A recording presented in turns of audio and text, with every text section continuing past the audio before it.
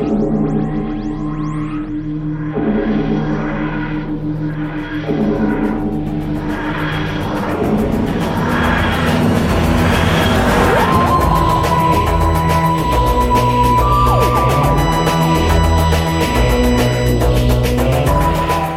Who fans, and welcome to the Big Blue Box podcast. My name's Gary.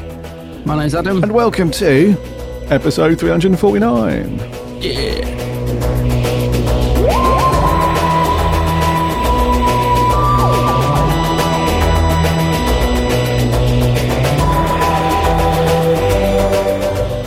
Welcome to another week, another episode of the old Big Blue Box. It's great to have you here. Thank you very much for joining us. If you've just discovered this podcast, then welcome. It's all good. I hope this is a good first experience checking out the podcast, or it could go horribly wrong. Who knows? But if you're one of the long-time listeners, one of the old grizzled ancients, then welcome back. It's good to have you all here listening to us waffle about Doctor Who, as always.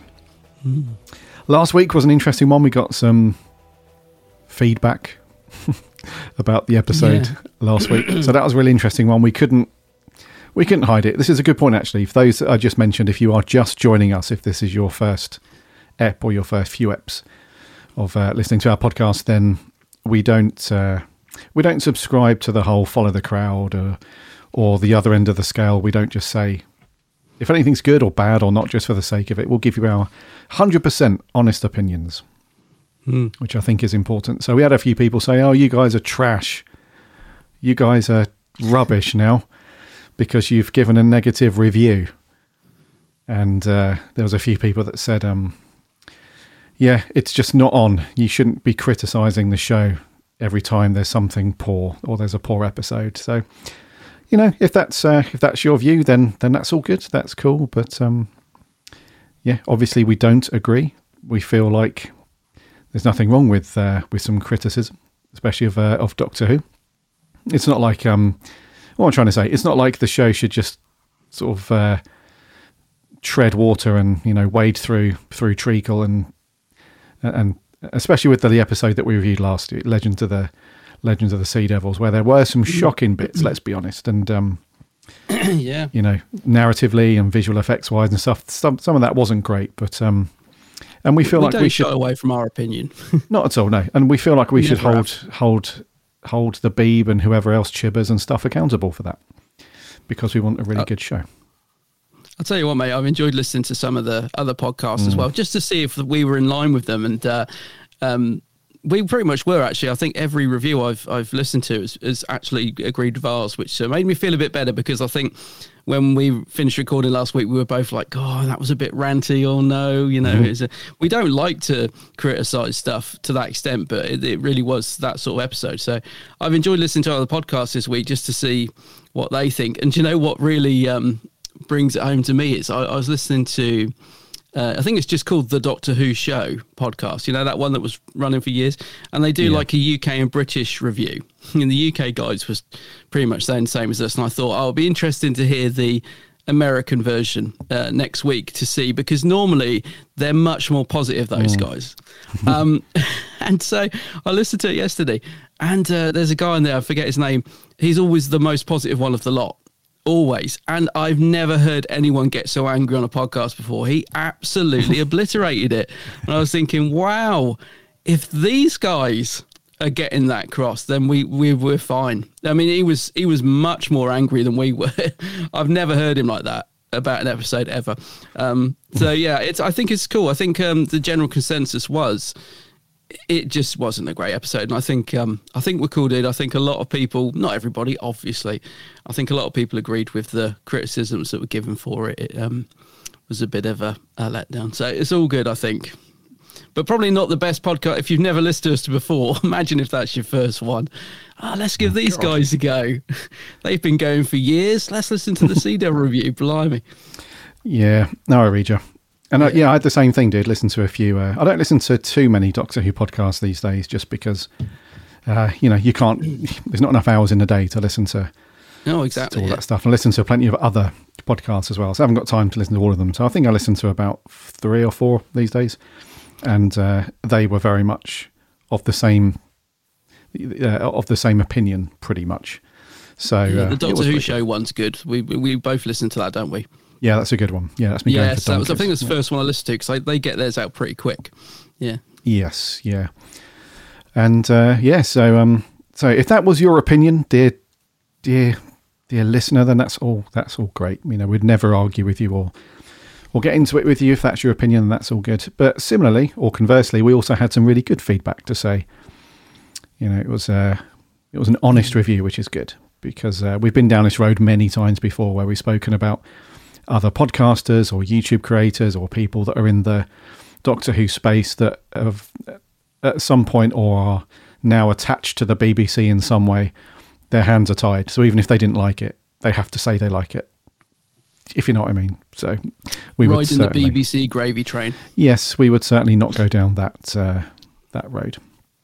But anyway, that was last week. So I hope you enjoyed that review. This week, though, it's going to be fairly light on news. Got nothing to talk about. So we are going to get into our review of our Matt Smith story, his last ever story, The Time of the Doctor, which will be good. But and it's very light. So, dude, have you had a good week? I know you haven't done anything too hooey, but you all good, mate?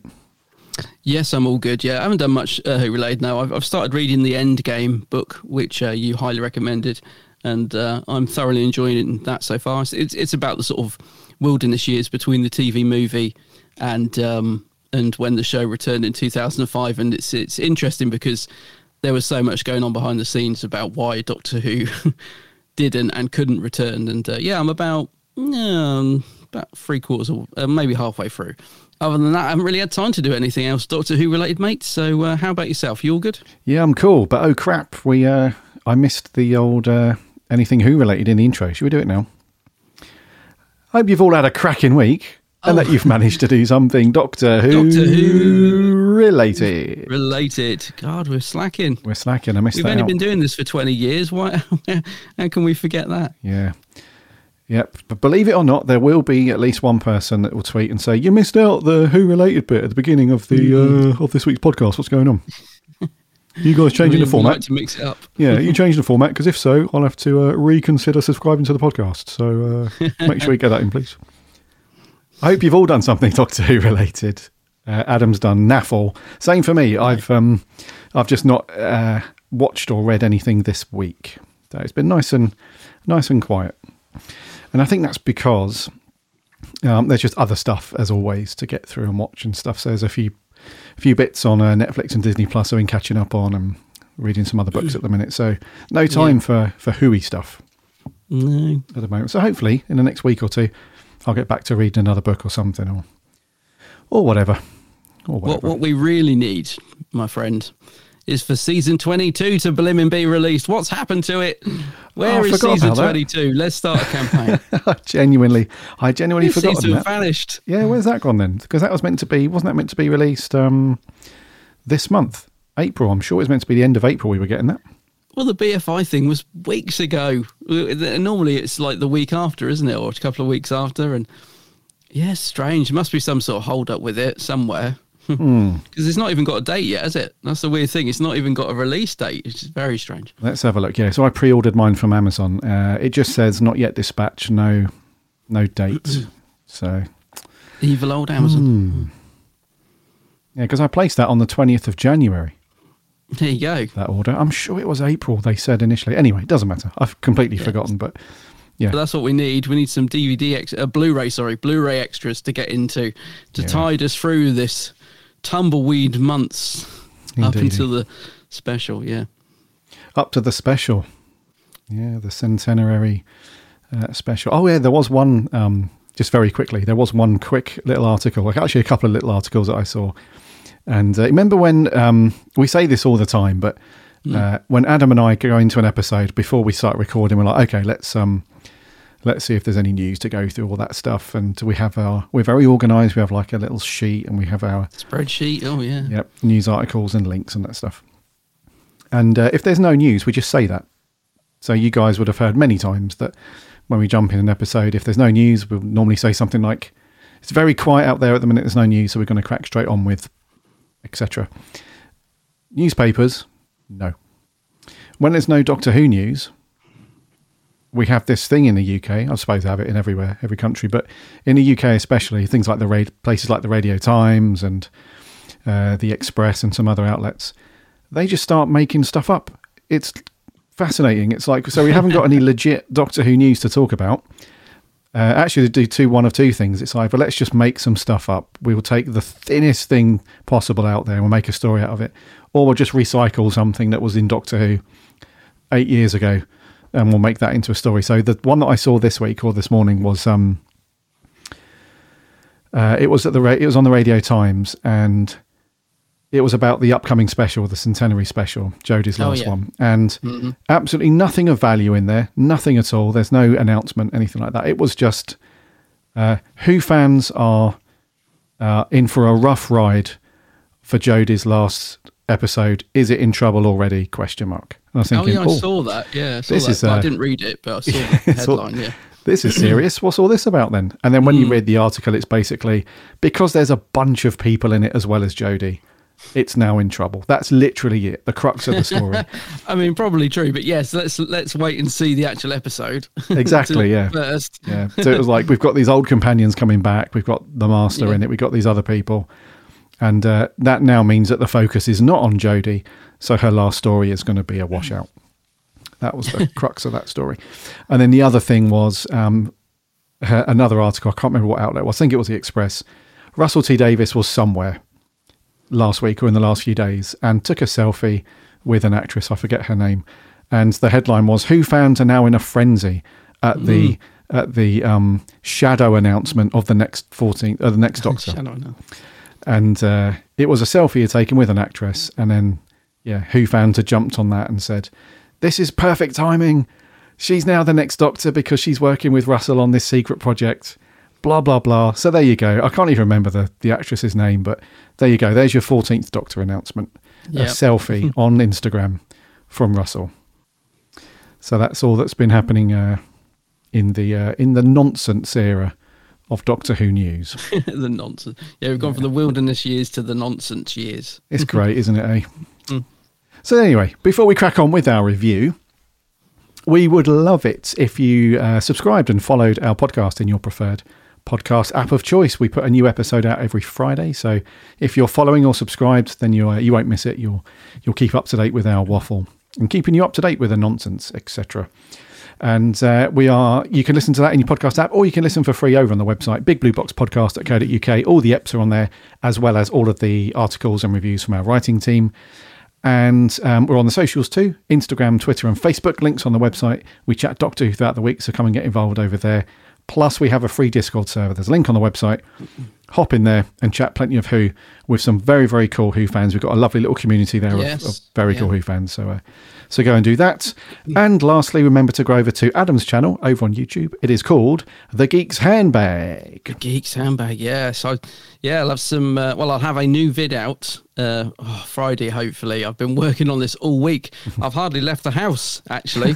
Go and check out my channel, lots of Doctor Who stuff. And one lone Star Wars video that failed. Oh.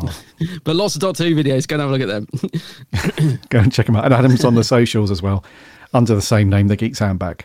So go and follow him for cool Doctor Who and the odd Star Wars tidbit of content. I'll tell you what I haven't done for ages is an on-the-spot review. I used to like doing those. You remember I used to do film reviews. They were cool, mate. I liked the little theme as well. Yeah, might start doing them again. Don't know. Yeah. Maybe... when a good film comes out. I was trying to think of a good film. Is there anything good coming out? Doctor Strange, maybe? Oh, the next Doctor Strange Marvel stuff, yeah. There's nothing really good coming out, though, is there? Yeah. You went to see The Batman, didn't you? You could have done one for that. Yeah, I went to see The Batman, yeah. Missed opportunities. Very dark. That was very dark. Yeah. Anyway, housekeeping out the way and all that stuff. Thank you very much, Who fan, for doing that stuff, if you haven't already. We are now going to crack on with our review. So, dude, what is it this week? Yeah, so we're drifting back to the Matt Smith era and the end of his era, actually, with Time of the Doctor. And now it's time for one last bow. Like all your other selves, 11's hour is over now. The clock is striking 12s. The siege of Trenzalore is now begun. The Time Lord has entered the trap. Help him change the future. Do it! The Doctor is regenerating! If you want my life!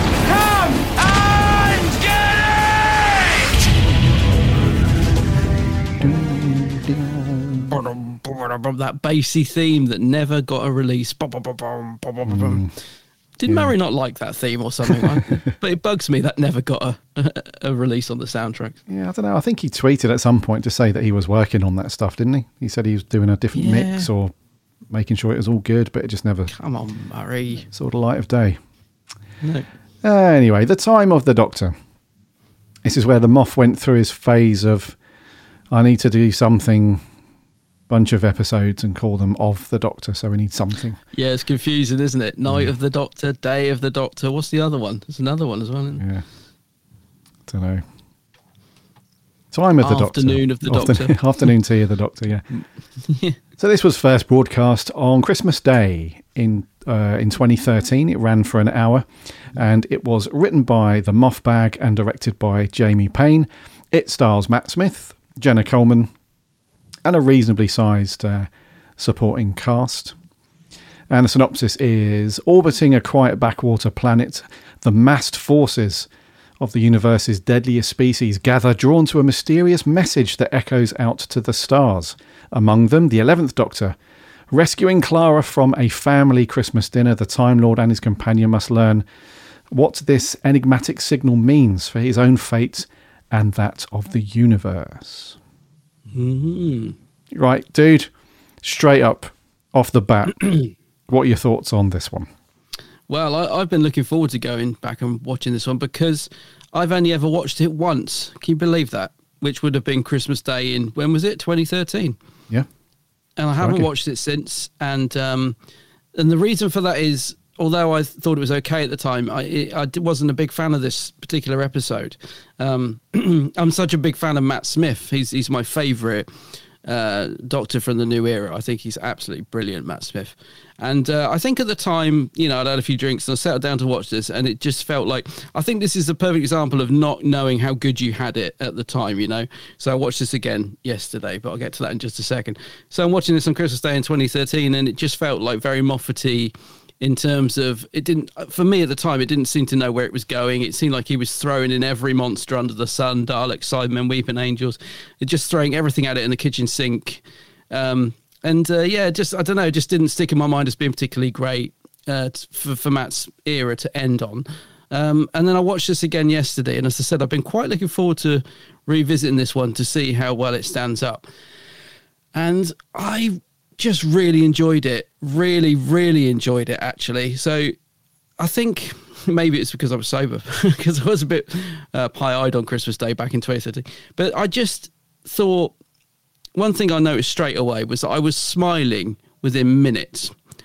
It just reminded me how sharp Moffat's scripts are. So you got the Doctor and Handles at the beginning and all that banter, and I just realised I'd got a big smile on my face and I was laughing at the dialogue. So within minutes, I'm enjoying this episode. I'm not going to say it's like the best story, but the performances in it are superb. And this is what I mean about not appreciating what we had at the time, or I'll speak for myself here and maybe some other people. I just thought the writing was funny. I thought the performances were excellent, especially from Matt Smith, who's superb. And it pains me to say it, but even Jenna Coleman's good in it. And I thought actually, if you watch and listen to the dialogue, and yes, it does have everything thrown in, including the kitchen sink, but if you just watch it and listen to what's being said, it's a really fun and touching episode for Matt Smith to go out on. And when it finished, the reason I really enjoyed it is because it made me feel things. It made me smile, it made me laugh, and it made me cry. And I got to the end of it and I thought, you know what? There is an episode that I've let gather dust all these years thinking it was a bit of a, naff ending to Matt's era. And actually, it's a really good ending. And Matt goes out literally in a bang. It's in style. He plays that old Doctor so well. And I love this idea now of him being on the planet and becoming this like granddad figure protecting the universe. I don't know. I just loved it. And I like it when this happens. I like it when I think an episode's not too good and we revisit it and it's so much better than I remembered. Yeah. So it's getting a massive thumbs up for me. I don't know why I didn't appreciate it at the time, but I really enjoyed it yesterday.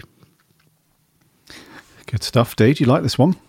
What about yourself? Yeah, so, no. It's a thumbs down from me, dude. Really? No, I loved it. I thought it was really good.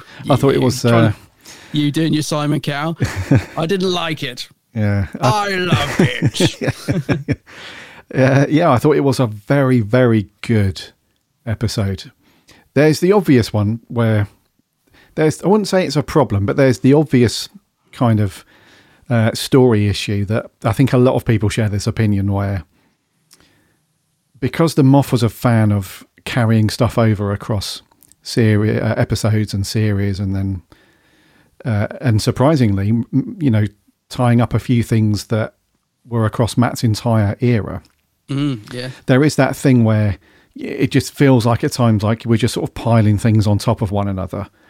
Definitely. And you feel like, I can see what he's trying to do here. He's trying to wrap. You remember what they did with Tennant's era, but just not when Russell did that, but just not in a story narrative way, but more of a character closeout way, where at the end he went off and visited a few people to say his goodbyes. Yes.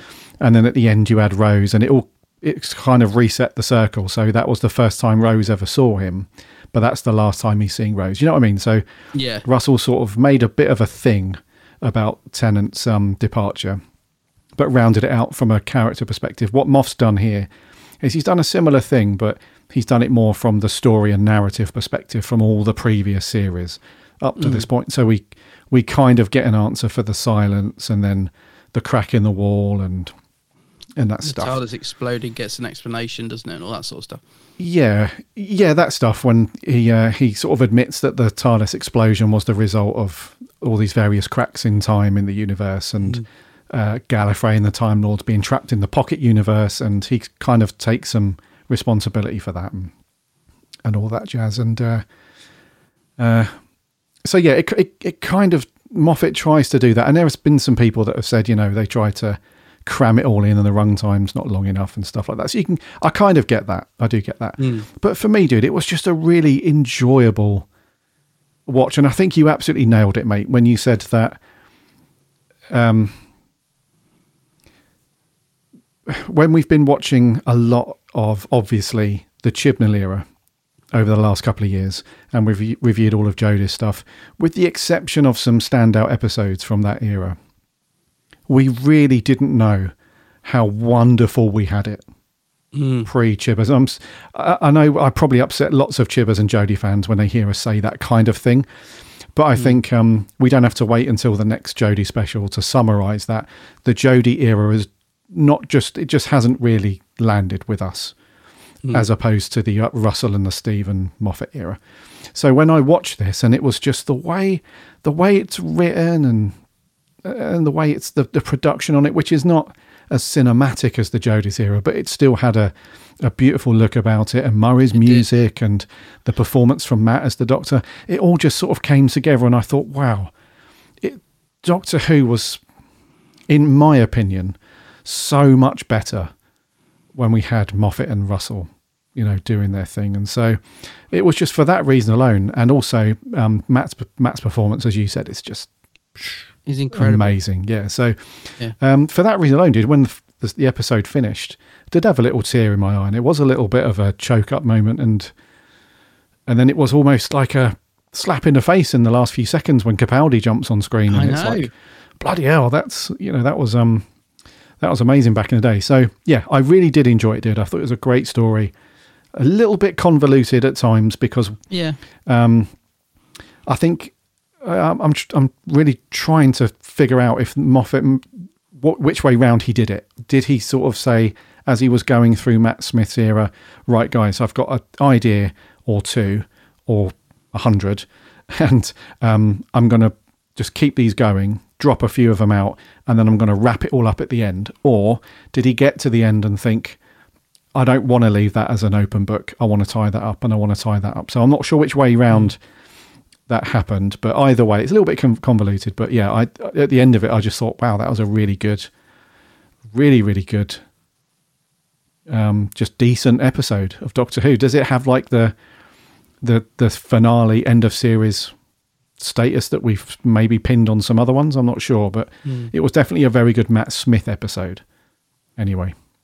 Yeah, I think that's what I didn't appreciate at the time. Was I think for Matt's last episode, I was hoping it'd be some rip-roaring adventure and it'd be spinning around doing what Matt does, and this was very much an episode of the Doctor, you know, settling down and growing old, and I didn't appreciate that because I wanted Matt to go out sort of in a blaze of glory, and he does. Now I rewatch it, this is very much a love letter to Matt's Doctor. It's him sacrificing himself to save this, you know, little town, this little place. And, you know, he keeps looking at the young lad on the screen thinking, I can't abandon them, I've got to go back and all this. And as I said, it really resonated with me yesterday. I just felt like this actually is a lovely, beautiful episode, almost dedicated to Matt's Doctor. And I think that's what I didn't get, you know, back in 2013. I just thought it seemed a bit ploddy, and I was like, well, it's just, the Doctor's not really doing anything. But it's all about the Doctor's character and the scenes in it as well, like when Clara goes back to see him and he's really old and she's like reading that letter on his knee and stuff like that. It's so many beautiful scenes in it that I just, you know, I'm sat there thinking, you know, what was I thinking? Why this is beautiful stuff. You know, Moffat knows how to write comedy. It doesn't always land, but most of the time it does. So like the naked clothes thing, it doesn't really work for me. I don't really find that particularly funny, a bit cringe actually. But other bits, you know, like the stuff with Handels, I thought was hilarious. I mean, Handels himself, I could just watch a whole series of the Doctor and Handels travelling together. I mean, Matt Smith is brilliant at talking to that thing. It's just a Cyberman head, you know. It's like it shouldn't work, but Matt makes it work, and the writing makes it work. When Handels dies, I had a little, I was getting choked up. I was thinking, I'm crying over a Cyberman head. How is this happening? You know, that's what I mean. Moffat's writing, you know, you, me, anybody can criticise all we like for some of the stuff he's done. And Moffat will criticise himself for stuff that he didn't get right. But most of the time, I think he got a lot of stuff right. And I think he's good at writing comedy, and I think he's good at writing emotional stuff as well. Matt's speech at the end is just phenomenal, and it gets quoted a lot, doesn't it? The whole "we all change when you think about it." Everything, you know, times change, so must I. It's you know, I was just watching this thinking the writing is on another level. It's superb. You know, we really, or I'm going to just say me, but I really, you know, appreciate Stephen Moffat so much more when I go back and revisit his work. Yeah, true. And we've had that with quite a few Moff episodes, haven't we, over the last year or two, that we've gone back and steadily sort of gone through each one, through especially Matt's era. And it does strike a chord like years later. And that's the wonderful thing about having to, you know, it's a wonderful problem for us to have as we've gone through our podcast. It's like, we have to go through and even visit some of the episodes that we weren't really fond of, like you thought that you weren't a fan of this one. And it's before you watch it, we kind of have that. Well, of course, we know we'll watch it because, you know, we need to watch it to review it for the podcast and stuff. But yeah, it's like, I really wasn't a fan of that. Or it's like, I can't remember exactly. I just know I wasn't a fan of it. But then we watch it and it's, you know, we end up with this conclusion where actually, now that the dust has settled for, when was it, 2013, it's going on nearly 10 years now. And then you go back and watch it. It's like, actually, that was pretty sweet. And the way that Moff, we did criticise him quite heavily, didn't we? About having these big old arcs that go through the series, and he almost writes himself into a corner at times because, you know, you can't progress one thing because you've got this massive boulder that you're dragging along behind you, which is the arc you need to wrap up at some point. So that kind of creatively limits, I suppose, what you can do. But I just found those, like his writing for Matt as a character in this was lovely. And just, I don't know, Matt just seems to have I'm not sure if it was the way that Moffat had written the Doctor in this one, or a combination of Matt's own personal sort of feelings at the time when they filmed it and made it. But he seemed to have a very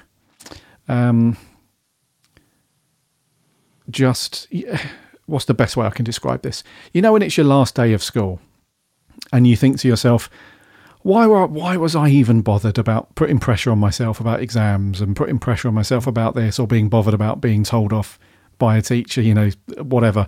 Now it just all seems to be just floating off you, like, Yeah. So he's got that kind of last day of school, or like, he's just finished school kind of thing. So now he knows, I'll do this however I want to, this is my role, this is my doctor, and I'll do it however I want. So there's a few moments where we have the typical shouty scene where he's shouting at the Daleks when he's old, the old doctor when he's at the top of the clock tower. Yeah. So we have that typical thing, which Moff loves to write for. But then for me, the bits that I loved was when Matt was in those quieter scenes where he's having that sort of flirty interaction between Tasha Lem, the head of the church. Yeah. Normally that would be like, oh, that's cringe, especially when he's doing it with River Song sometimes and whatnot. But there was a genuine chemistry there and a genuine kind of coolness about it. And then later on at the end, the regen scene, when he's playing that very, very differently, his face is very different as well in that last scene in the TARDIS. Like he's not welling up or tearing up, but there's like a big sort of emotional thing inside him, and he's talking very quietly and slowly and stuff like that. So I'm not sure if the Moff, directed to an extent and definitely wrote him that way, or if Matt was just doing a combination of both. But that was one of the main things for me, that after I finished watching it, I was like, yeah, Matt was amazing with this. And then just to close out what you were saying about the Moff, it does take like the appreciation level up just one more notch. When you put all of that together and then you finish watching it, you think, yeah, the Moff has gone up another notch in our appreciation level, because we loved him anyway, but it was just those episodes that you thought back to as not being a fan of, and then you come back and watch it and you're like, actually, yeah, fair play, dude. Yeah, I was going to say, I mean, in like any showrunner, he's got a couple of duds in there. But I think the thing is with Stephen Moffat's era is it's actually very rewarding, I'm finding, to revisit. And the thing is, this comes back to watching this with hindsight, because at the time, I think it could be quite frustrating, some of the arcs, because he really did. You had to sometimes wait, another series to get the answer to something from two series before, and sometimes you have to wait a long time to get answers to things that could have been wrapped up very quickly. So at the time, I think that could be frustrating, but now you've got it all there. That series, that era is complete. It's very rewarding to go back and watch that. I mean, stuff with the crack in the wall, only being tied up sort of really in this episode when it was in Matt's first series. It really is a very rewarding era to go back and rewatch, actually. And I don't know if the Moff did that intentionally, or if it just sort of fell into place that way, or how much he plotted out. I don't know. But I think that's the other thing about it, is it just makes rewatching his era a lot of fun, because I think when you're waiting for answers, you start to worry you're not going to get them. So you're like, oh, we've only got Matt's last episode, who did this? Why did that happen? And we sort of can relax a little bit and think, actually, it's all right. The Moff sort of pretty much, wraps it all up eventually. So frustrating at the time, but very rewarding on a rewatch. Yeah, defo. Yeah. And in terms of story as it goes through from start to finish, you do kind of get the feeling that, is it going to come? Is the regeneration going to come? They leave it right until the end, which I know they typically do anyway, but and there's some bits in there that they throw in around. We'll talk about the whole regeneration reset cycle and stuff like that. Yeah. But the story as it goes through is fairly run of the mill, I would say. So it's Christmas, obviously.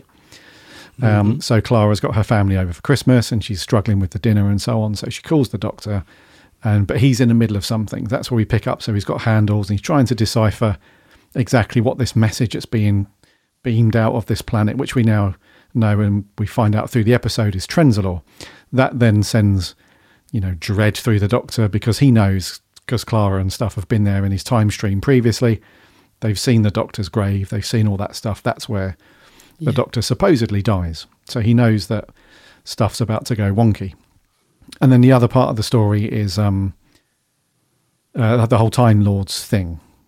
So it kind of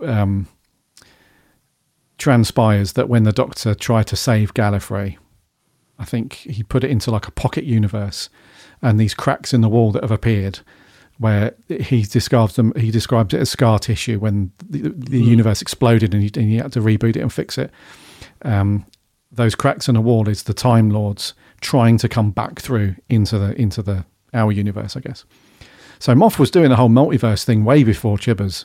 All that stuff. Well ahead. Yeah, and then it turns out that the whole crux of the story from that thread is that the church, the Papal mainframe church thing, is essentially there to stop that happening. And the Doctor's not a fan of it happening either, because he knows that when the Time Lords, if they were to come back through into our universe, through that crack in the universe, then the Time War would just resume. So all of the Daleks and Cybermen and all the other people are there, Centaurans and stuff. If the Time Lords came through, the war would resume, all hell would break loose. Not good. No good. Which is why we get the answer to the silence as well. So Tasha Lem, she created the silence in order to go and prevent the Doctor from arriving at Trenzalore in the future, so that he couldn't answer the question, the oldest one in the universe, all that stuff. So that all kind of gets wrapped up reasonably nicely. Don't get me wrong, if you were a fresh person coming into Doctor Who and that was your first episode, then that'd be a bit of a brain melter. But in terms of story, dude, I found that to be relatively okay. I don't know about you, because although I mentioned at the beginning it's a little bit convoluted, where he tries to insert stuff here and there, and as you go through it's like and a lot of people complain that he just throws various aliens and monsters for the sake of it, like the angels, the Cybermen, Daleks, all that stuff. But I found that not too bad. I was able to follow that reasonably well. I don't know about you. Yeah, the monster thing is one of the things that frustrated me watching this back in the day, because I did notice that the Moffat has a habit of doing this. I think if he's running a little bit short on running time or ideas, just monsters start popping up. And I think, is it Hellbent? There's one story, I think it's a Capaldi one, where you can just tell that Moffat's like sat, you can see him sat at the desk thinking, oh, I don't know. He walks into a room and some angels start popping out. It's just, there's no reason for it. It's just like, I've got to kill 10 minutes here. Let's throw the angels in, or let's put the Daleks in there. And he does that a few times. And I think when I watched this back in the day, that was one of the things frustrating me. I was like, oh, angels have popped up already. Tick. Daleks, okay. Tick. Cybermen now, right? Tick. I didn't, but rewatching it yesterday, it does actually work in terms of the story, because they're all, condescending. No, that's not the word. They're all, going to this planet to just, to get the Doctor. So it does work. And actually, the scene with the angels in the snow is brilliant. Totally didn't appreciate that at the time. It's great because that's cool. Yeah, they can't see them because of the snow, and it's quite a freaky little scene actually, and works really, really well. But the other thing was as well, back when this was shown, like you said, we had the time of the Doctor, the day of the Doctor, night of the Doctor. There was a lot of baggage, like you said, around this era to do with like the Doctor's name and all this other stuff, and all these loose ends that got to be tied up. And I think that weighed it down slightly as well, which now that I just rewatch it as a standalone episode without all the others around it, without all the Trenzalore and stuff, it kind of works a lot better actually. I mean, I've never been a huge fan of this Doctor Who question. I think it's an interesting idea, but I think it was sort of used a bit too much, because I don't really get why the Doctor can't say his name. I don't know if you do. What's the big deal? Why can't he say his name? Well, I think this links into another bit of the story about the truth field that's coming out of the clock tower that's surrounding the village of Christmas. So in order for the Time Lords to make sure that the gateway, I guess, back into our universe is going to be opened up legitimately, the only way that they can do that is by it's almost like a security question, I guess. Yeah, it's they know the answer to the question, obviously. The only one person in the entire universe that also knows the answer is the Doctor. So if he answers it, then they can come through. They don't want to come through into a trap or into something else. So that's why the question's there. He's the only one that can answer that. But I kind of get that. But I mean, in like the night, no, not the Night of the Doctor. What's the one with Richard E. Grant? Oh, one of those The Doctor Snowman. episodes. No, not that one. No. The other one where they go into his time stream. There's a big thing about tell me your name, and he's about to let, I think it's Clara, die. He'd rather, he just won't say his name. And I'm like, I think there is a reason given, but it kind of bugs me a little bit. Like, why is the Doctor so secretive about his name? What will happen if somebody finds out his name? They probably do answer it somewhere along the line, but I don't know. I never quite got that, to be honest. Yeah, I think doesn't that play a little bit on the whole theme of the entire show, though? Aren't they just playing on that theme a little bit? Yeah, I mean, it's like, the audience don't want to know his name, because I think at the time we were worried that the Moff was going to reveal it, and we were like, no, we don't want to know his name. He's Doctor Who. That's the whole point of it. So it's hammering home that point, but I don't get why in the actual TV show his name is such a big deal. If that makes sense. But it's an interesting concept to explore, but I think maybe it got a little bit overdone back then. So, but it works well in the context of this story. Like you said, as this sort of password to let the Time Lords through. Yeah, and I feel like it's a decent sort of culmination of a few things as well. So, although we don't have Matt sort of running around corridors and hopping to different planets and stuff, and it's a big old thing, it does have a sort of a nice build up to it, I guess, where all the different things, all the different species are around the planet just ready to attack. And then we have that moment where he has decided, he's made his decision, right, I'm not going to leave the planet. I'm going to stay here and defend it. And that's where we see the part of the story where he grows old and then he grows older again and he's there. That's kind of cool. And then there's this constant threat, they're being attacked all the time. And it was kind of interesting what Moff did with that, where the Centaurans, they'd lose their cloaking device, and he does with them. And then the Cyberman, who's made of wood, so he doesn't set off the technology alarms and he can infiltrate and stuff like that. That was strange, wasn't it? The wooden Cyberman. Yeah.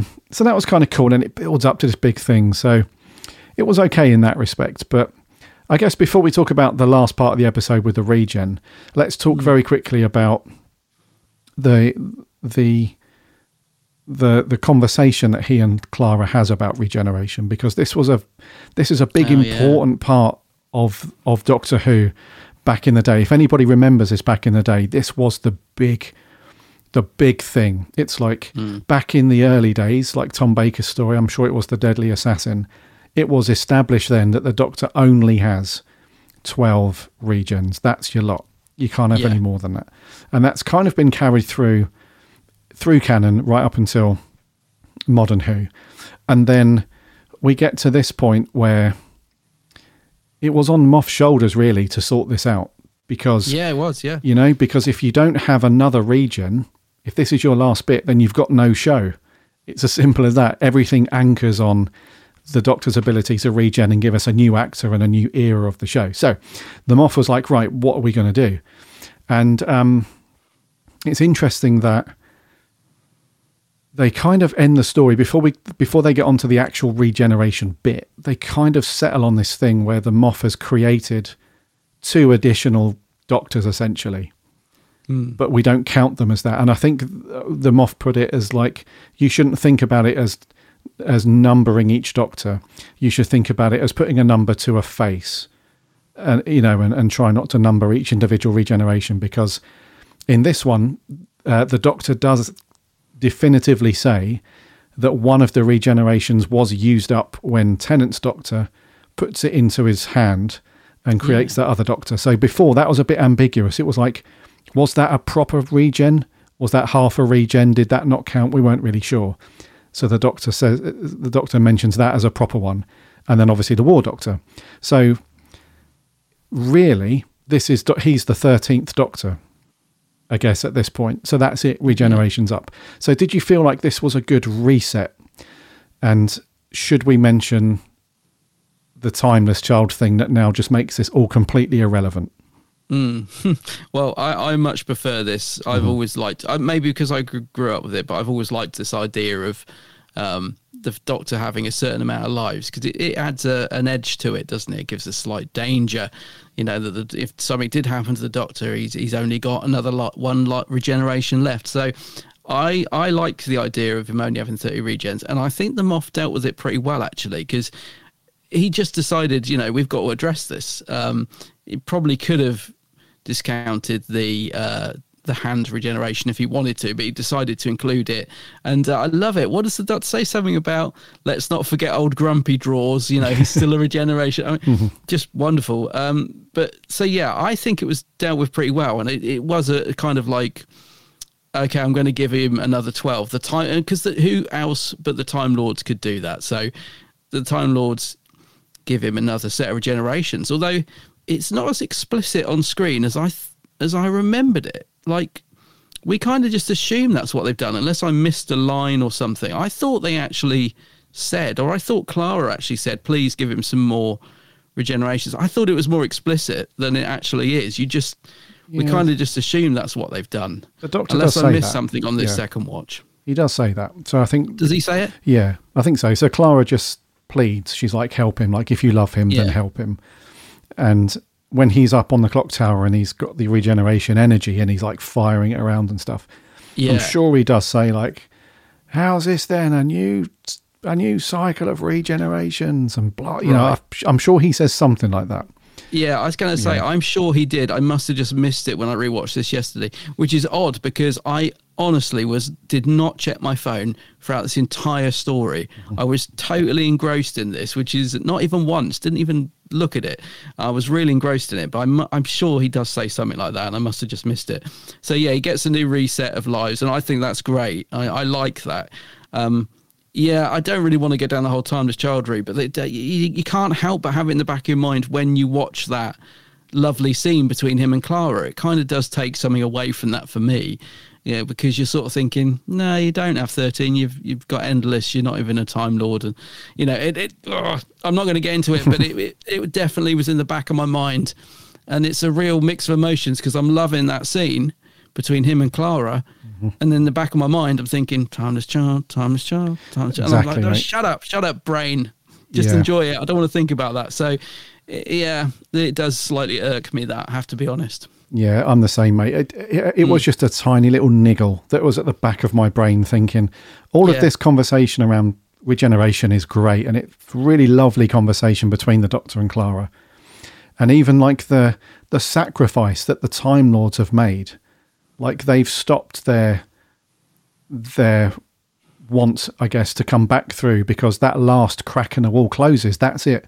They can't come back now. So they've sacrificed their mission, I guess, to come back to the universe, to gift him that fresh set of regeneration energy, those cycles. And it is really cool when he's up there. He's like, love from Gallifrey, boys. Oh, brilliant. Again, so many cool punch in the air moments. Yeah. So that was very cool. But in the back of my mind, there was just that little niggle that made me think all of these very cool moments and all of this stuff means nothing now. Because in canon, unfortunately, the number of regeneration cycles is pointless. It just, it's completely irrelevant now, which is such a shame because one thing you have to give Moff credit for is that he had the balls to make a definitive decision. Right, that cycle of regenerations from Hartnell through to now is done. Here is a new set of regeneration cycles. You've now got... sorry, that was bad English. Here is a cycle of new regenerations that you've got another 13. Here you go, BBC. I've now given you a show, if you want to use it or not, for the next 13 actors, eras that you can go and do your thing with. Whereas Chibbers is like, I don't know, is the Master lying? Is she the timeless child? Is this timeless children thing a thing? We think it is now. We pretty much have that confirmed, but there's still a tiny little doubt of little thing. Is it still going to be uncovered as some, whatever it might be? Whereas the Moff's like, no, this is exactly what's happened. This is what's going to happen. Go and run with it. So I appreciate that he had the balls to not be wishy-washy with it like Chibbers and just, all that rubbish. So, that whole regeneration thing, dude, I thought that was very, very cool. Very cool. Because how do you solve that as a writer? How do you basically say, right, the show's at an end unless we solve this? We need the Doctor, we need the regen. So I thought that was kind of cool. And then before we get onto the regen scene at the end, did you like the scenes in the church with Tasha Lem, you know, the woman who's the head of the church and stuff. Yeah. 'Cause that was a good combination to me of like some humour with the whole naked thing and the projecting their clothes onto themselves and that stuff, and Clara seeing the silence, you know, sort of reusing some story concepts from previous episodes, but still kind of cool. But the banter between the Doctor and it was kind of River songy to a degree, but it was kind of cool. So what do you think to those scenes? Yeah, I was going to say it did. I think a lot of people at the time said, "Oh, was that supposed to be written for River Song?" And I thought, but actually, it's more fresh having somebody else be like that with the Doctor, you know, because can get a bit stale, the whole, you know, River Song thing, flirting with the Doctor. So yeah, this is one of those things at the time I didn't like at all. I was just like, oh, more flirty stuff. Get on with the story. I really enjoyed it yesterday. I thought that, again, down to the performances and the writing, I thought it was really funny, you know, and it's just, Matt's just he's such a lad. I love it. Yeah, I did enjoy it. And I'll tell you what I thought was the surprise as well, is how good the set looked. Now, the reason I mentioned this is because it's very Star Wars Death Star, isn't it? Very. But didn't it look good? Like, it, you know, that could be filmed today. That's a very simple but nice looking set. I thought that sort of dark room with the red carpet and the blue lines, I thought, wow, that's quite epic, you know. It's now nearly 10 years old, this episode, so yeah, or 9 years old, whatever. But yes, I did like the scenes with Tasha Lem, and again, that massively surprised me because I don't remember liking them at the time, but I did find them fun. And I did like the twist as well when he goes back to see her. And he's like, why didn't you call me? And she's like, I repeatedly called your name. And then the Dalek eye comes out of her head. And I was like, OMG, what's happened here? I thought that was a really good moment, a really good twist that I didn't see coming, even though I've watched it before, but obviously forgotten.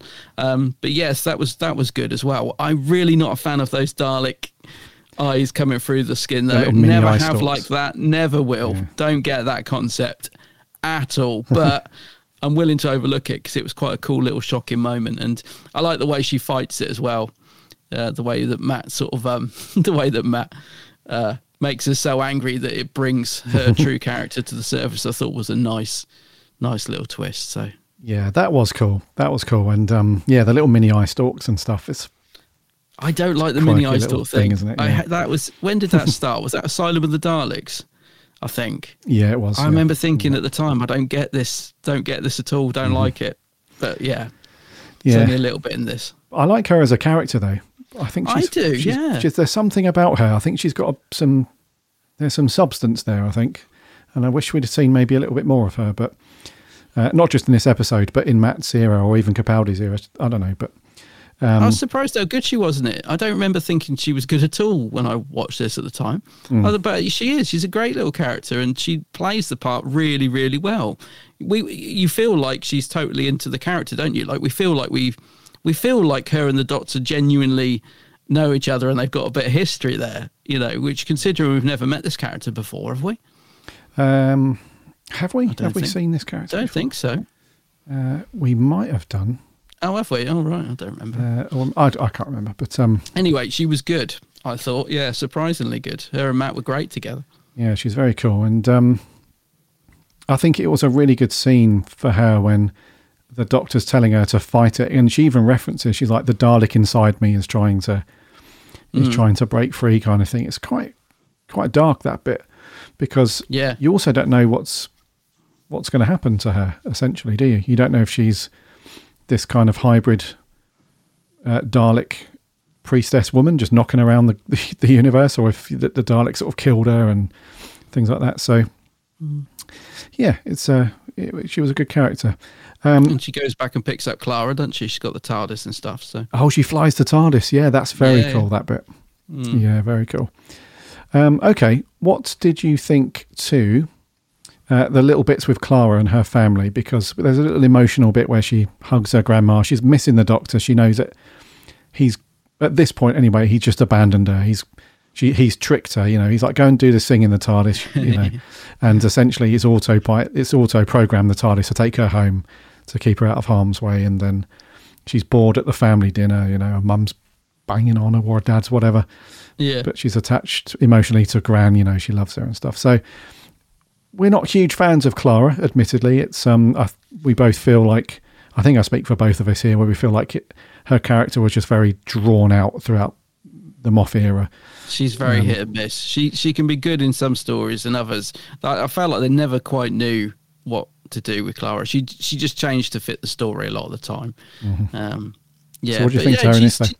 Sorry? What do you think to her in this one, though? No, she's good in this. I actually think she works really quite well in this. And I was just laughing when you were saying about the fact she gets dumped back on Earth to spend Christmas with her family, because I just imagined Russell choking on his Christmas turkey watching this, because the Doctor tricks her, doesn't he? He's like, go and fix this in the TARDIS and I'll do the rest, and she runs off, and then he tricks her into going back to Earth to safety, which is very similar to what the Ninth Doctor does to Rose in the Dalek two-parter. So I imagine sort of Russell like, that's me, you know, copying his script, but he doesn't do it just once, he does it twice, doesn't he?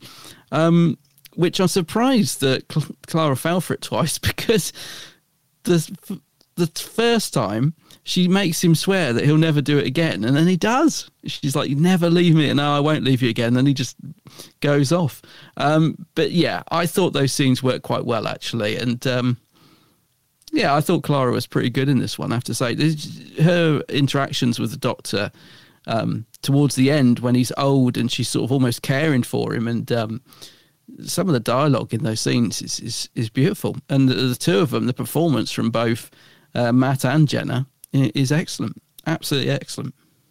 I like the Gran as well. I mean, the Gran's fun. She brings the sort of comedy to the scenes, but she also has that nice emotional little bit, doesn't she, where she's talking about how she met her husband or something. Yeah. You know, so the family, although they're stuck in that front room for the whole episode, they do add some nice little moments to the story. Yes. Yeah, I thought she was okay, Clara. She wasn't too bad. But you could tell that Jenna Coleman was kind of cut up quite a lot. I think it looks to me anyway, like a lot of those tears I think were genuine. I think it was an emotional time, which is probably why she's a little bit more low key. Like sometimes she's a bit in your face and a little bit. She can be a bit smug. I think, she's written to be a bit smug at times. It does actually bring me on to one thing to do with the regen, mate, and I'm interested to know what you think of this. So, obviously, you know, the Doctor's been travelling with Clara or whatever, and then in the regeneration at the end, we get to see Amelia Pond as a kid running around the top of the console. Obviously, a different girl, we could tell, even though they tried to cut it really quickly, we can still tell it's not the original girl from the other story, probably because she's grown up by then. She's a teenager at that point. I was going to say she would probably look different herself, but then we get at the time shock that Amy is back. We get this really short little scene where Amy comes down and says goodbye Raggedy Man or something, isn't it? Good night. And it does kind of, I think it's a nice scene, but it does kind of overshadow Clara a little bit. It's like almost pushing her to the side and saying, no, Amy's Matt's companion. That's the one that, you know, this is the duo that you know, everyone likes. I don't know. It felt like it was almost pushing Clara to the side a bit. Not that I'm too bothered about that. And I did think it was nice that Amy come back, but it does, I don't know, it does seem a little awkward somehow, I feel. But what do you think to Amy coming back? I didn't mind it, actually. Yeah, I thought it was cool. It's he kind of took a leaf out of Russell's book, I think.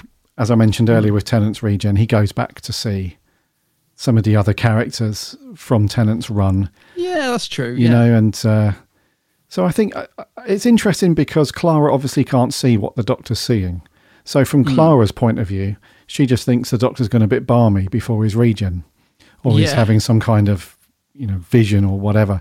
So I think from us as the viewer, I think some people might potentially feel like that, like, hello, Clara's right there, you know, and the focus isn't all on Amy. But I think it's one of those things where I'm sure he took a leaf out of Russell's book where he's saying, right, to round out this Doctor's era, let's bring back the first. Because the same way that Tennant did at the very end before he regened, he saw Rose, didn't he? before he Yes. properly met Rose, if that makes sense. A bit timey-wimey. You know, I bet you have a great new year, you know, all that stuff. Yeah. So that I think that he kind of borrowed a bit of inspiration from that. He says a nice line, doesn't he? It's the first face this doctor saw, or something. First I've face got to say, this the face writing is saw. so beautiful in the regeneration scene. What do you think of the sneeze regeneration as it's become known? So Capaldi sort of is on the screen in the flash. I think it's good they did something different, because it gets a little bit boring, doesn't it? All that. Well, Arms out. So I didn't like it at the time, once again, but I quite liked it yesterday. I thought, yeah, that's it. Just get on with it. He's done the speech and bang, here's your new doctor. But then to follow that, I don't like the dialogue that Capaldi comes out with. I don't know why. Never have. About the kidneys. Yeah, well, I don't that's like the colour. improvised. I'm like, Yeah. what? Oh, it's awful. That I was don't all know why improv you've at the got that time. beautiful speech by Matt and then followed by him rambling on about kidneys or whatever. Ridiculous. But anyway, yeah, what do you think of the sneeze regeneration? Yeah, I don't mind it. It's a bit too quick for me, though. Yeah. In my opinion, yeah, because I think it was the right thing to do in this particular instance, though, because we'd already had the Doctor up in the clock tower doing the big regen energy explosions and all that stuff, you know. So we already had the spectacle, which they reserved for previous Doctors at the time with the regen. So I think to do it all again would have been like, oh, come on, we've already done all this bit. That's true. Yeah. Hadn't thought of it like that. Although I do think it's a little bit too quick, though. It's kind of cool to watch. Don't get me wrong, it's kind of cool. But I really liked the Tennant to Matt Smith regeneration, where you see his face literally morph into another Doctor. Oh, yes. and all that. So I prefer that personally, but I can see the appeal. I can see why people think that the sneeze is cool. I think you're right, though, because they did it all on the clock tower, didn't they? I suppose you can't really keep doing it. I think you're probably right. It's nice when Matt drops his bow tie on the floor as well, isn't it? Because again, that's so you so associate his bow tie with Matt. You know, you really get the feels. I think in that regeneration scene, it slightly takes me out of it when Capaldi does that, because he kind of looks like a rabid rat or something. He looks odd. He looks odd, and he's banging on about kidneys, and it's like, what?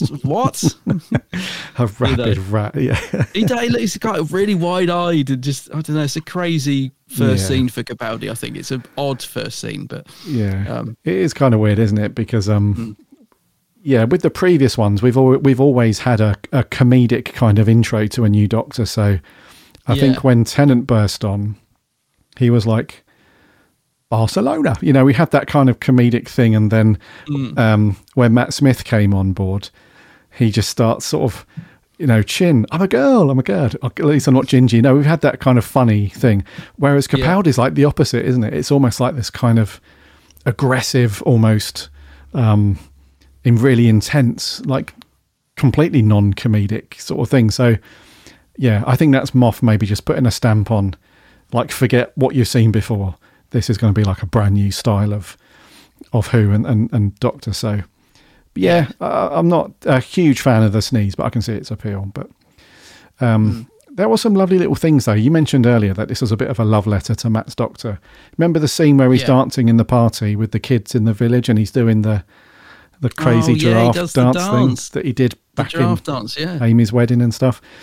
And there were some lovely little moments like that. But in the regen, that was a really lovely scene at the end where, I don't know if you've seen the special features. Were they still doing Confidential at this point? I can't. Not sure. Not sure, but there's a special feature anyway on the DVD or Blu-ray or whatever, where before production started, they were doing the read-through, where the script was 90% there and they were doing a read-through. And Matt Smith just breaks down in that read-through. He's sort of halfway through that last speech, like, you've got to keep moving. That's good. You know, that bit. Yeah. And I think that bit where he's like, what is it? I'll always remember when I was that bit. Oh, when I was the Doctor, I'll never forget a word of it. Yeah. Yeah. In that point, Matt Smith's just done in the read through. He can't even continue. And Moffat gets up and walks around and they hug and stuff. So it really is a tearjerker, that last bit. I've never seen that. Yeah. It's a really cool. So that's what I meant earlier when I'm sure that Jenna Coleman's tears were genuine. And Matt Smith's well up and everything like that was cool. So for me, a lovely regen scene. Really just, I don't care that it's a bit fan servicey and Amy's back and stuff like that. I just think it's a really lovely, very emotional, very cool goodbye. And it kind of I think it does his Doctor wonders as well. The fact that he didn't go out trying to save one particular person like we had with Rose, you know, and he didn't go out trying to do one selfish thing or anything like that. He essentially was prepared to die saving the people of that lived in that village in Christmas. Yeah. And I love that about him. That is so Matt's Doctor. Absolutely. So yeah, regeneration stuff, dude. I think it's a lovely, really good send off. It is. I think that's what I appreciated from this episode, watching SD. It is a love letter to Matt's Doctor. I love the scenes when he's like being dragged out by the kids. Oh, what have we got today? And he's like mended something for one of them, and he's got this little catapult out, and he's just so brilliant in those scenes when he's like, "Go on then, what are we fighting today?" And he's just imagine Matt's Doctor settling down on that planet and accepting that he was going to die there, and you know, I'm going to defend this till my last breath. And you know, as I said, I really appreciated the writing of this story. Yes, you're right. It's not like a mega story. It's not like the best storyline ever, but it's a beautiful love letter to Matt's Doctor. And I'm just going to quickly mention the direction here as well, because I think it's really beautifully directed. It looks very nice. It's a beautiful episode. I think there's probably one dodgy CGI scene. I think the angle looks a bit off when they're on the balcony at one point, but otherwise it still stands up really well. The city looks nice. The CGI is decent. The colour's beautiful, but the directing's really good in this. Who was the director? Jamie Payne or someone like that? It was. Can't remember now. Yeah, Jamie Payne. Yep. Jamie Payne. It's not a name I know. I just remember reading it before we started because I wanted to mention him. I think he does a great job of the direction. There are some beautiful shots in this, and there's a great scene.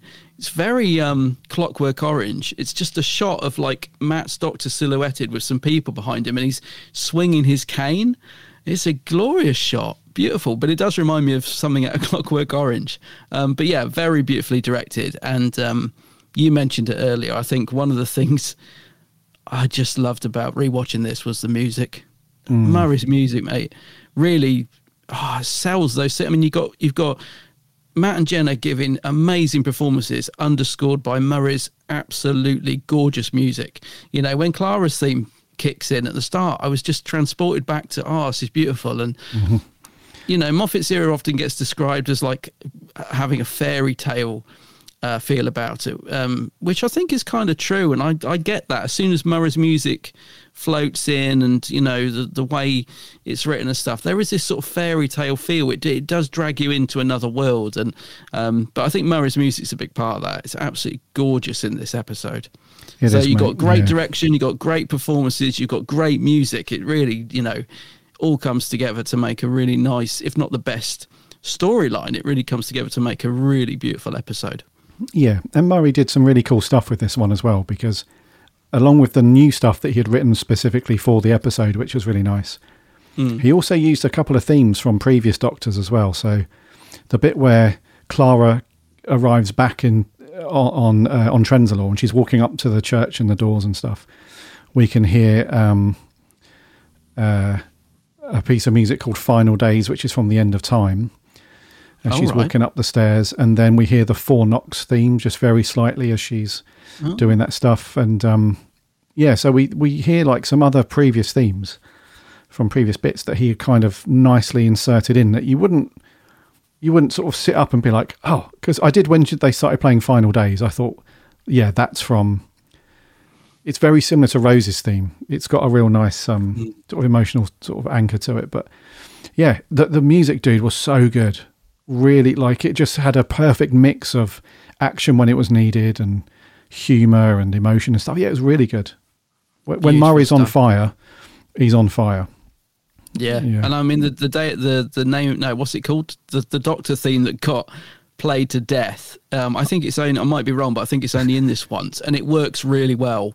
I think I'm right in saying that. You know, I am the Doctor. You know, you think being Matt's last episode, they might have put it in every 5 minutes, but I think I'm right in saying it just kicks in. It's really nice, actually. It's a sort of deeper version of it. It's when Clara says, what's happened to him, and they get in the title, you think, oh, here we go, it's all kicking off, and it works really, really well in that context when it's not overused. That theme, it's a great theme actually. Yeah, just got way overplayed, didn't it? Unfortunately, but yeah, and it's the music's very cool as well. Near the climax where he's up at the clock tower and he's shooting the regen energy, it's almost like a sort of closing off parallel, I guess, to the Pandorica episodes where the Pandorica opens. You know, when he goes up on the hill at Stonehenge and he does that really good shouty speech. Because you've got all of the ships. Shouty speech. Yeah, you've got a very similar thing where you've got sort of Cybermen, Centauran, Dalek ships. And he's like, you know, he's shouting at them to like, basically, you know, have a go if you want some. But, you know, I've beaten you all before. That's the gist of the speech. And this one's almost like a nice conclusion because he's doing the same thing, but he's actually stopping them. He's still doing the shouty speech up at the ships and stuff, but yeah, so that was cool. But the music at that point was very good. I think it's I Am the Doctor, but like a slower, big, more sort of bombastic version of it, I think. But yeah, I think you're probably right, actually. Cool. Yeah. What does he shout in Pandorica Opens? It's really cool. Just remember something. I can't remember exactly what he says, but that's such a great speech. On the rock. Yeah. And just remember this.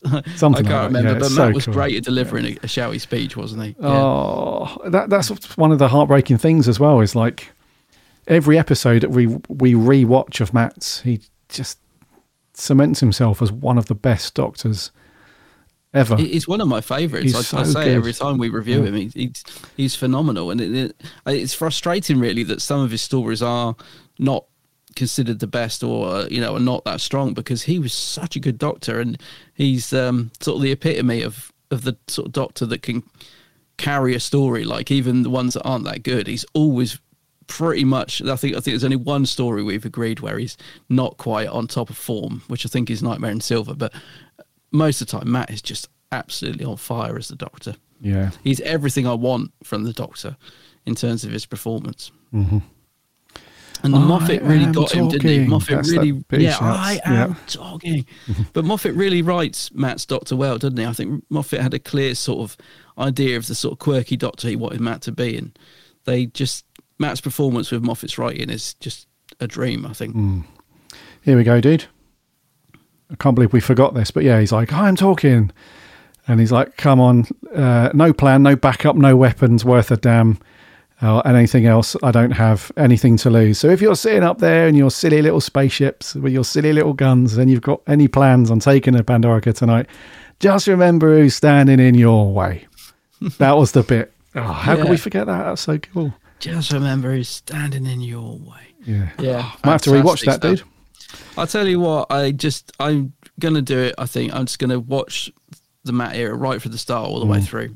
Just go and do it. I love it. That's a good plan, dude. Something very, very small before we get on to the score.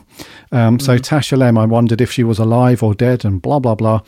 Anyway, she died shortly after we see her in the episode. So during the siege of Trenzalore, she died. And as a sign of respect, she was buried with a TARDIS key. Yeah. So she sadly died shortly after. That reminds me, Matt has a key hidden in his hair, doesn't it? Well, his wig at one point. Yeah. So what was the thing with the wig? Because had he shaved his head for a part in another show or something? I can't remember, because Matt Smith is actually bald in this, isn't he? He is, yeah. So he's which is why kind of Moff bald. wrote it. Yeah. He had would you have noticed it was a wig before he took it off? Because I don't think I would have. No, it looks pretty sweet. It's pretty good, yeah. They so he shaved it for a part in another thing, and then they just whacked a wig on it. And interesting bit of trivia is that when Karen Gillan came back to film her scene, she was also bald, because she had shaved her head, like the Guardians of the Galaxy thing, yeah. Oh, right, yeah. So they were both rocking the old wigs. That's quite funny, isn't it? They both shaved. That's crazy. She's great in those films, by the way. Love Nebula. Just two little things I wanted to mention, two little lovely details, and there's probably more, but I spotted a couple of nice little classic era Easter eggs in this, which I hadn't noticed the first time. So the seal of Gallifrey is whacked on Handel's head at one point, and the Doctor references, I stole this from the Master in the Death Zone. So a nice little callback to the Five Doctors, which totally went over my head the first time watching this. So that was lovely to see, and it looks just like the actual prop as well. It was great. And also in the background of one of the scenes, you can see a Punch and Judy show going on. And it's, I think it's the 12th, I think it's Matt's Doctor and a monoid, I think. I freeze framed it. It looked like a monoid from the first Doctor story. Oh, okay. Yeah. What's it called? The Ark, is it? I don't know. But yeah, some lovely little Easter eggs thrown in there. I was just having a look on Wiki to see if I could find out if I've got that right, but people will know what I'm talking about. So, yeah, just really nice little inclusions for sort of classic fans as well. Yes. Yeah, that's cool. Okay, dude, I think we've gone pretty in-depth on that one, but I've got nothing else on my notes. Have you got anything? No, not at all. No, the only thing I want to ask you is what you thought of the wooden Cyberman, because that comes in for a bit of stick, and I sort of get why, but I like the design of it. I just quickly wondered what you thought. Do you like the wooden Cyberman, or is it a little bit silly? It's silly, but it works in the context of the story. Yeah. I think it's a great design, isn't it? It looks great on screen, and I love the fact that Matt's Doctor's so pleased that he's tricked him.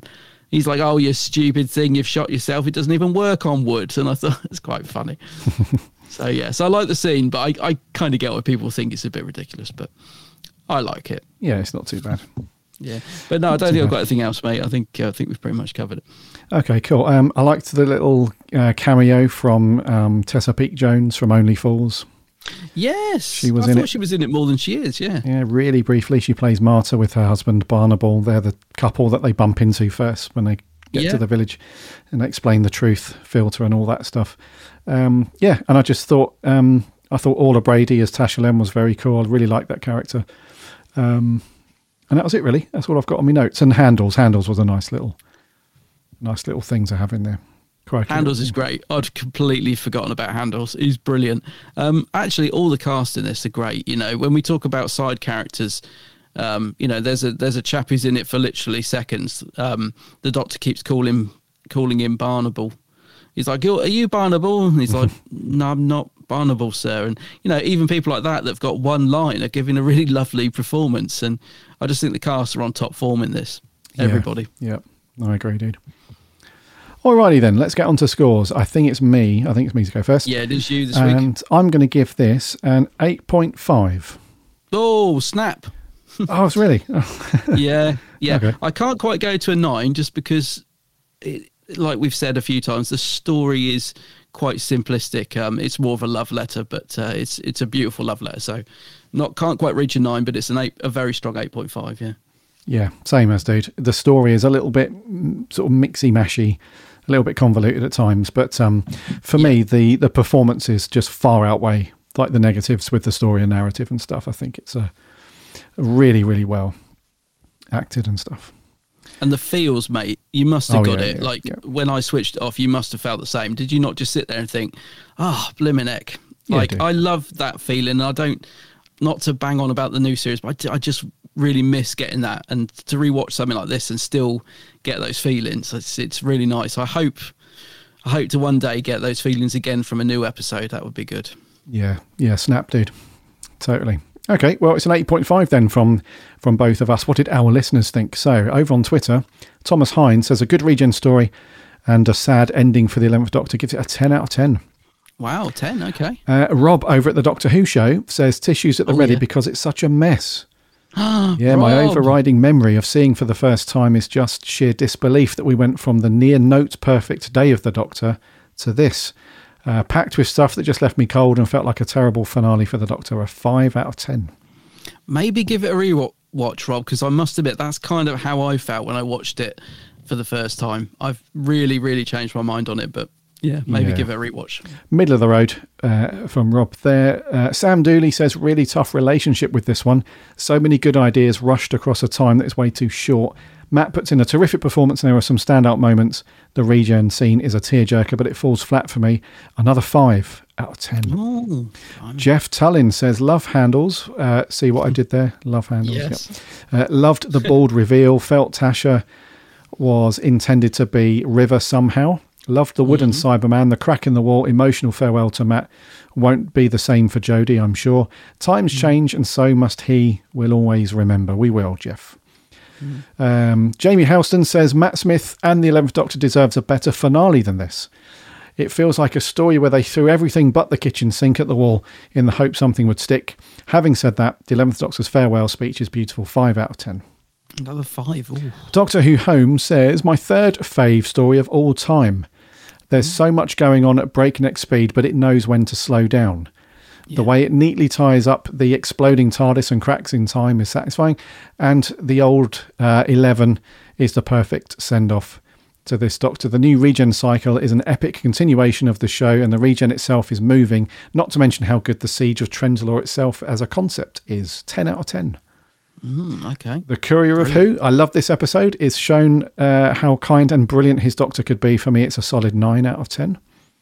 Will Sanger says the worst pre-regen story. The only good part is the final scenes with Matt Smith. There are too many lingering questions and it wastes the potential of the Doctor on his final regen. There are also way too many villains and a lot of jarring Christmas humour. A 3 out of 10. Ooh. Wow. Will not happy. Let's see what Chippy T thinks. I would have loved the Time Lords to have told the Doctor that he can have more lives, but only at the expense of his current one. He can save the village and Clara, but there has to be a bigger price. Him.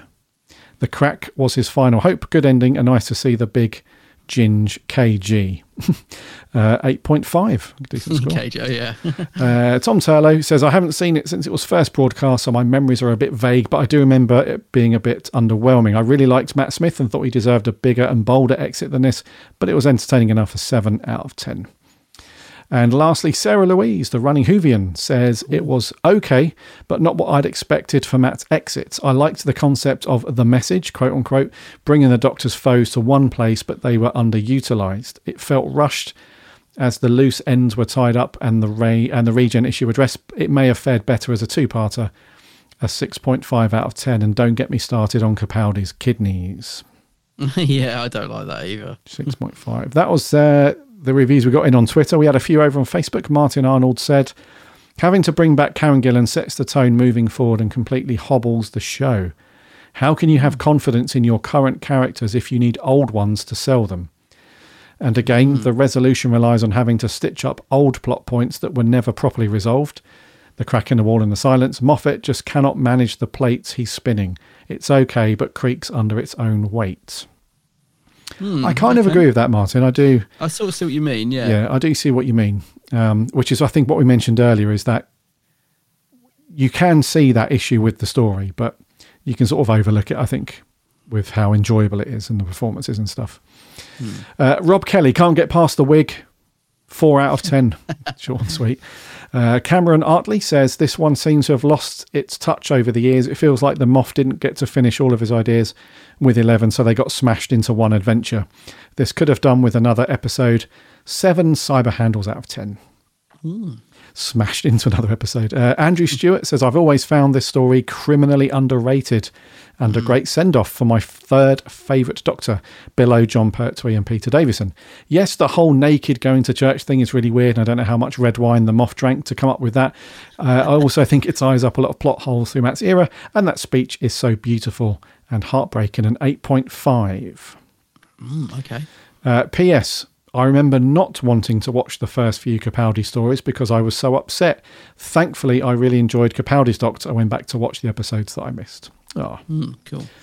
Toby Coleman says, Matt Smith's regen had the hard job of trying to tie up all the threads from his era up. I think it succeeds just. I enjoyed it for the most part. However, there was a lot going on. I can see why some people wouldn't like Tash Lem, but I didn't mind her. I thought Clara's family was wasted, as were cool concepts like a wooden Cyberman. Matt and Jenna have good performances, especially in the regen. Overall, a slightly overstuffed, like a turkey Christmas special that is a fun enough adventure. A 7 out of 10. Simon Ascuri says, my first watch, I thought it was a mess. Second rewatch onwards, I get what the Moff was trying to do. Making it a Matt Smith era best of package episode. He is wrapping up most of the plot holes from series 5 up to this point.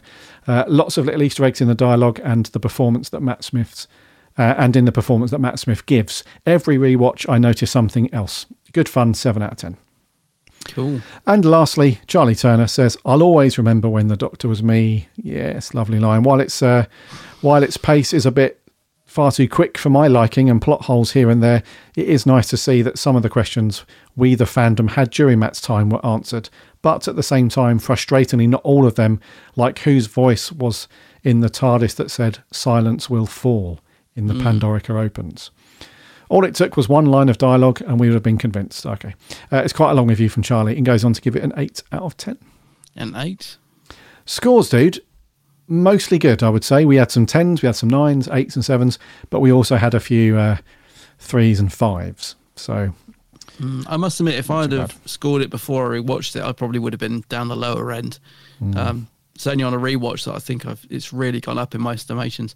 Part of me is wondering, though, is it because am I liking it more because it's so much better than what the show is now? Like, is it just a nostalgic?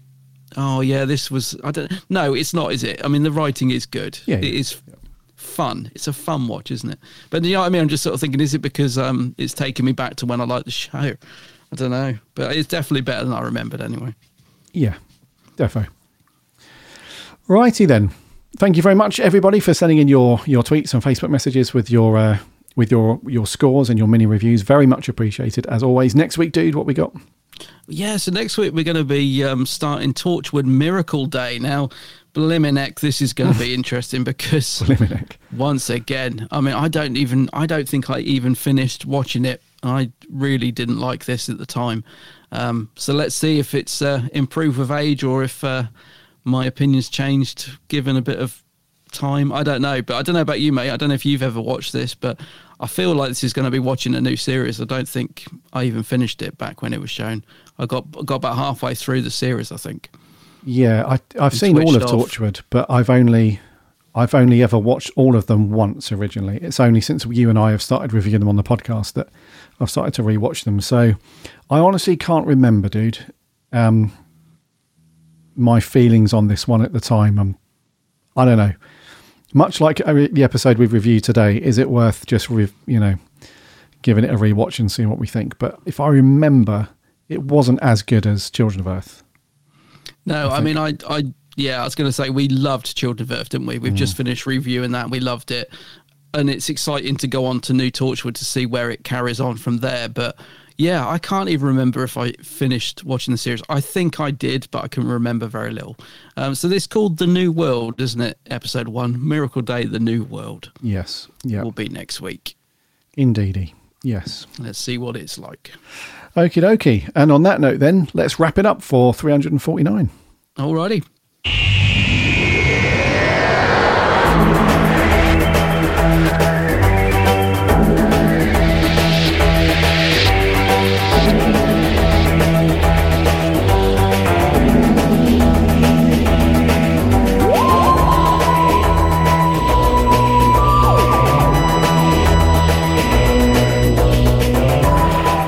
Thank you for coming back and listening to the Big Blue Box podcast for another week. That was episode 349. Thank you very much again for sending in your scores and mini reviews for The Time of the Doctor. A good one. That, if you've not given it a rewatch in a while, then go and give it one.